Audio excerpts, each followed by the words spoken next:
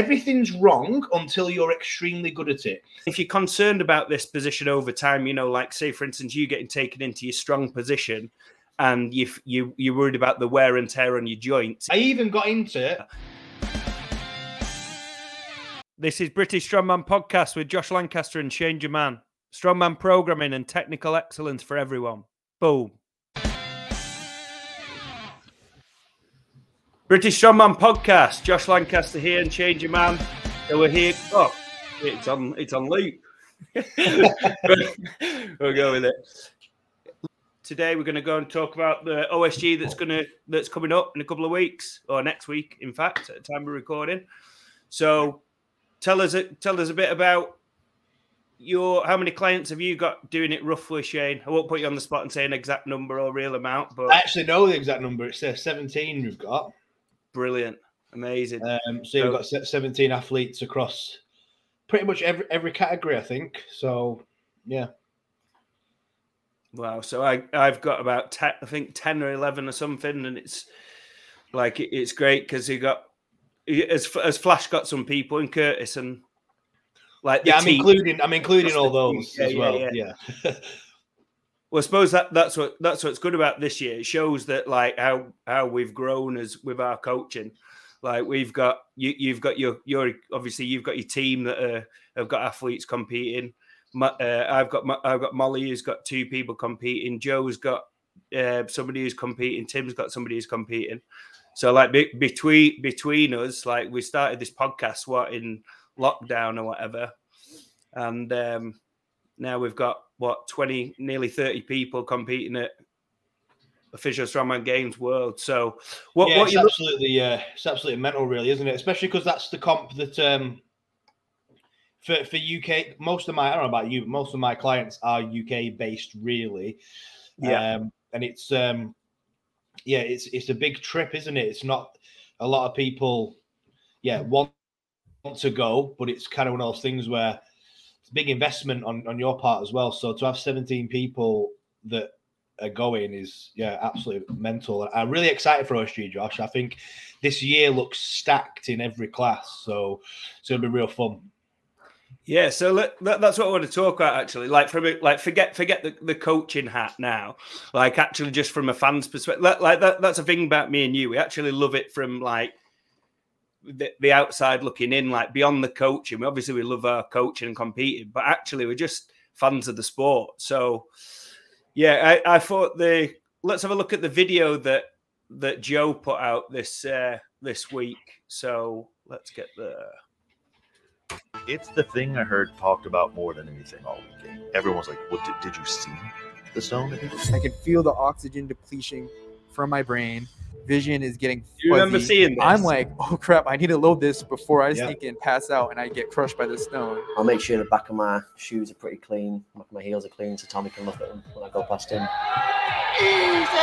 I've been training for the last 2 years for this moment, right? Hope you fucking boys are ready because I'm bringing them. Yeah! Come on! I think main goal in sport, obviously everyone's number one goal is to be the best under 80 kilo strongman.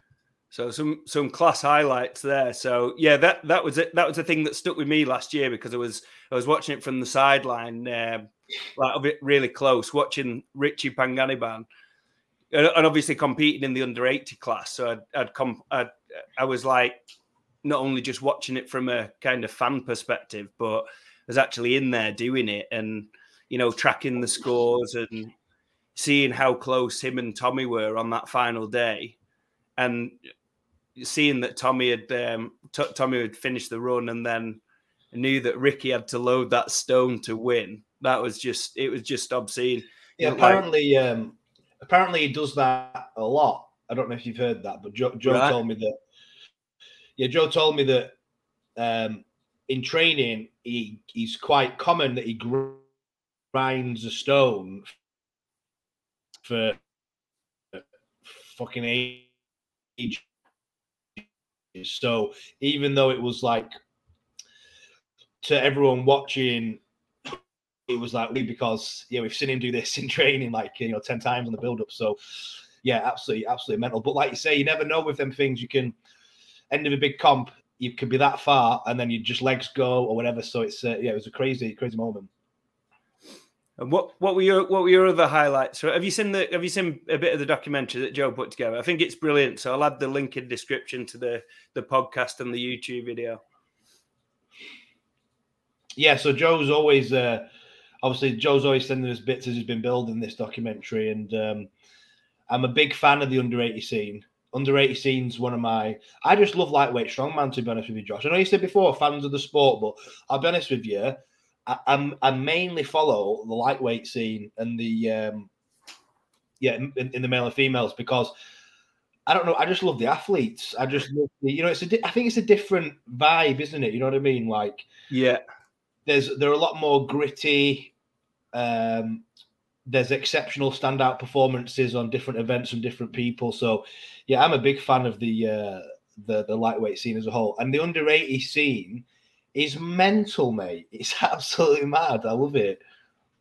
Yeah, if you break it down into the individual lifts, there's like freaks on everything, isn't there? Like, the under 80 deadlift standard this last 2 years has just gone like insane, hasn't it? Because really, the twins were the first people really that were kind of like consistently pulling over 300, and now you've got like 10 people, and the record's somehow 360 now. It's like, yeah, it's absolutely, yeah, it's mental. I'm just waiting for. I don't think there's been some crazy standout presser appear yet, so I'm waiting for that. But I think Flash has got to do it, hasn't he? Like on the, I think like he's like in terms of like just raw pressing strength, like training with him recently, and just seeing it in person, like seeing him Flash's press this training block for OSG has gone. Yeah, his press for OSG has gone. I mean, it's always good, but it's gone absolutely mad. The thing with Flash is his press has always been better when he's a little bit heavier.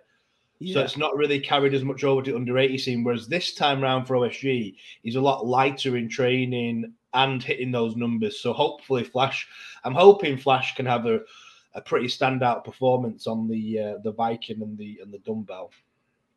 Yeah, that was amazing seeing him do that last week. But yeah, it'd be great to see him do a big axle. And what was it he did it on the log? 150 plus in the bar. Yeah, 150 plus strict. Yeah.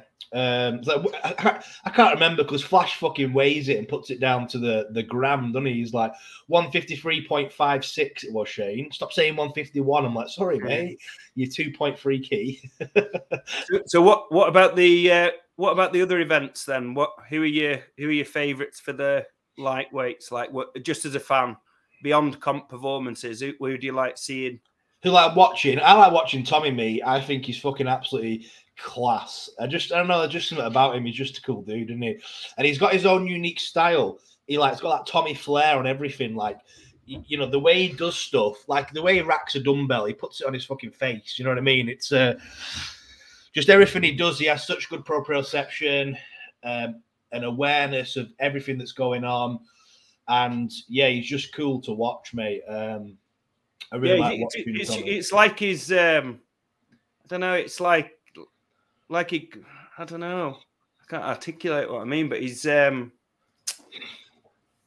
don't know, it's like he's somewhere else. It's like out of, I don't know, it's magic. It is magic. Like just watching him move and stuff is just, yeah. And that was one thing actually, because Tommy came to me about 5 weeks ago, because he needed help with his prep for OSG.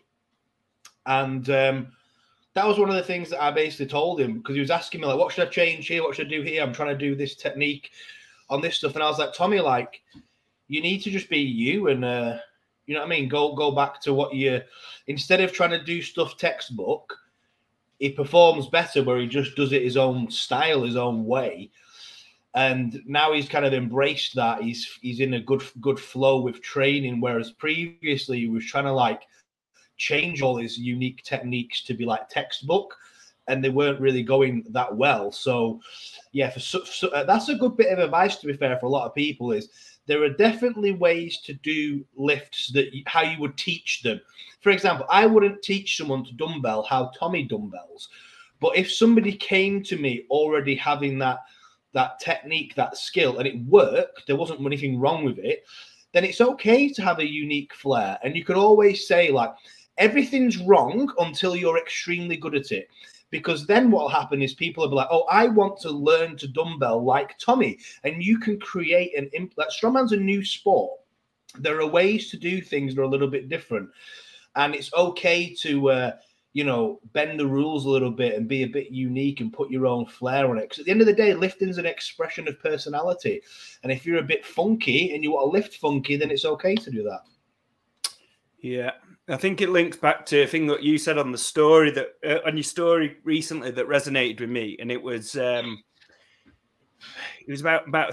strength peak, and it was like what was it like in your off season, you work on acquiring new positions, and then in your peak you embrace the positions that you're strongest in, and just what was it? How did you? It was like hardest position. Basically, the question that came, Rich asked me a question, which was basically, on my good morning, should I wear a belt and bend my knees a little more and get in this ultimate strong position where I can good morning like 200 kilos? Or should I keep it beltless, straighter leg and as hard as possible? And I said, because we're so far away from comp, strengthen the hardest positions and variations possible. As you get closer to comp, you can... bend your knee a little more and turn it into the most powerful position so you can lift more weight. Yeah.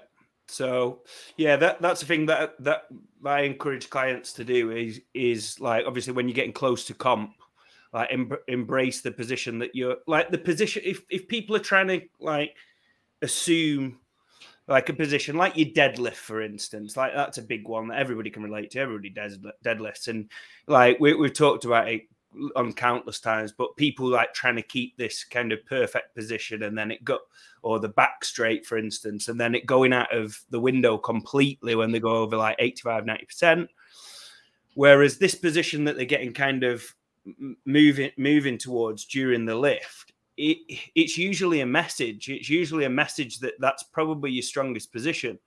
So I think that's such a common problem, isn't it, Josh, where people are like, oh, every time I pull 220, my back rounds and goes here and I don't know what to do. And I can do all my volume at 140 like this. And I'm like, well, maybe you're doing your volume wrong. Maybe it's the flip reverse. Maybe the top end weight that you think is wrong. Maybe that's right. Maybe your volume's wrong. And sometimes just presenting that to someone, then they go away, do the volume in that position, changes the deadlift. And then they become confident with it because it feels the same through all percents. Yeah. Yeah, I suppose it's like the same. I haven't got the videos handy, but I suppose like you've mentioned the twins before, using their deadlift as an example. Like when they started, it is like that they were like a lot of people say that they've got ugly technique now. Like, don't get me wrong, but like I personally think, because I'm like looking at the bar path and position that they maintain throughout the lift, like I think their technique is exceptional, to be honest, with my kind of philosophy of lifting. But like a thing that worked on with them, what they were doing when they started was that they were like getting pulled over the bar massively as they were initiating the pull, trying to keep straight-ish and then just kind of ego lifting or going heavy anyway, and then getting mauled out as they went heavier. Whereas we taught them to, right, for your neural work or your heavy work, like we're going to embrace this position that you're really, really strong and resilient in, because basically you've been lifting like what a lot of people would say, you've been lifting like an idiot for a couple of years and been getting away with it. So you've built like loads of strength and resilience in this position. So now we're going to tactically embrace that and actually get better at maintaining a semi kind of flex position all the way through the lift. And then when we're in your off season or your accessories or whatever, like we'll work on strengthening the muscles and the positions that basically make your lift prettier over time. Does that make sense? Yeah, that's kind of how you articulated it in your story really well the other day. And it was basically like off season, like when you get close to comp, basically embrace your strongest positions and where you're resilient in. Yeah. And if you're getting mauled somewhere consistently, it's probably a message that you're really strong in that position very often. But then if you're concerned about this position over time, you know, like say, for instance, you getting taken into your strong position and you're worried about the wear and tear on your joints, even though you feel like it feels really good, you feel really strong, you don't get any pain, but you think that over time you might be wearing your joints away, etc. Then in your off season or your assistance work or whatever, however you structure it, like then you can work on patterning these more beautiful or ideal looking positions. And I think it's going back to the same point what we were saying about, like you're using Tommy as an example before, like 4 weeks out from comp, like he just needs to back himself and just kind of go in with what feels right. And then I don't even think about it. Just trust all of his experience to just create the magic on the dance floor. And then afterwards, when he's maybe prepping for the macro cycle for next year's Worlds or something, then you can kind of look at addressing all these little kind of intricate things. You said it loads of times before on here, Shane, where you've said about like you kind of I can't remember how you worded it, but you like dislike it when somebody will just come and say, right, well, make me better in 6 weeks for this comp, whereas actually you like the build is the magic's actually in the build, the like fucking years or 2 years or longer. Yeah, because you just got to work with what you got for comp, haven't you? Basically, if you've got 6 weeks, it's like, well, I can't control what's happened the last 10 months, but I've got 2 months to extract out of you whatever the hell that last 8 months did. And if that 8 months smashed you and your body's hanging on by a thread, then it's hard to extract much in it. Whereas if the last 8 months was really good and somebody's peaked and primed and ready, makes that last 2 months really, really easy, which is why when someone just comes to them last 2 months, it's kind of out of your control. But then it's a risky thing because you get all the blame, don't you? Like if you peak someone for a show for 6 weeks and it goes terribly, even though the previous phase was out of your control, still kind of comes on to you. So that's why I don't usually like doing it. But Tommy's a different case. I like Tommy and he's an animal. So plus I knew that his last coach was very good at programming. So I was having faith that he was in good state basically.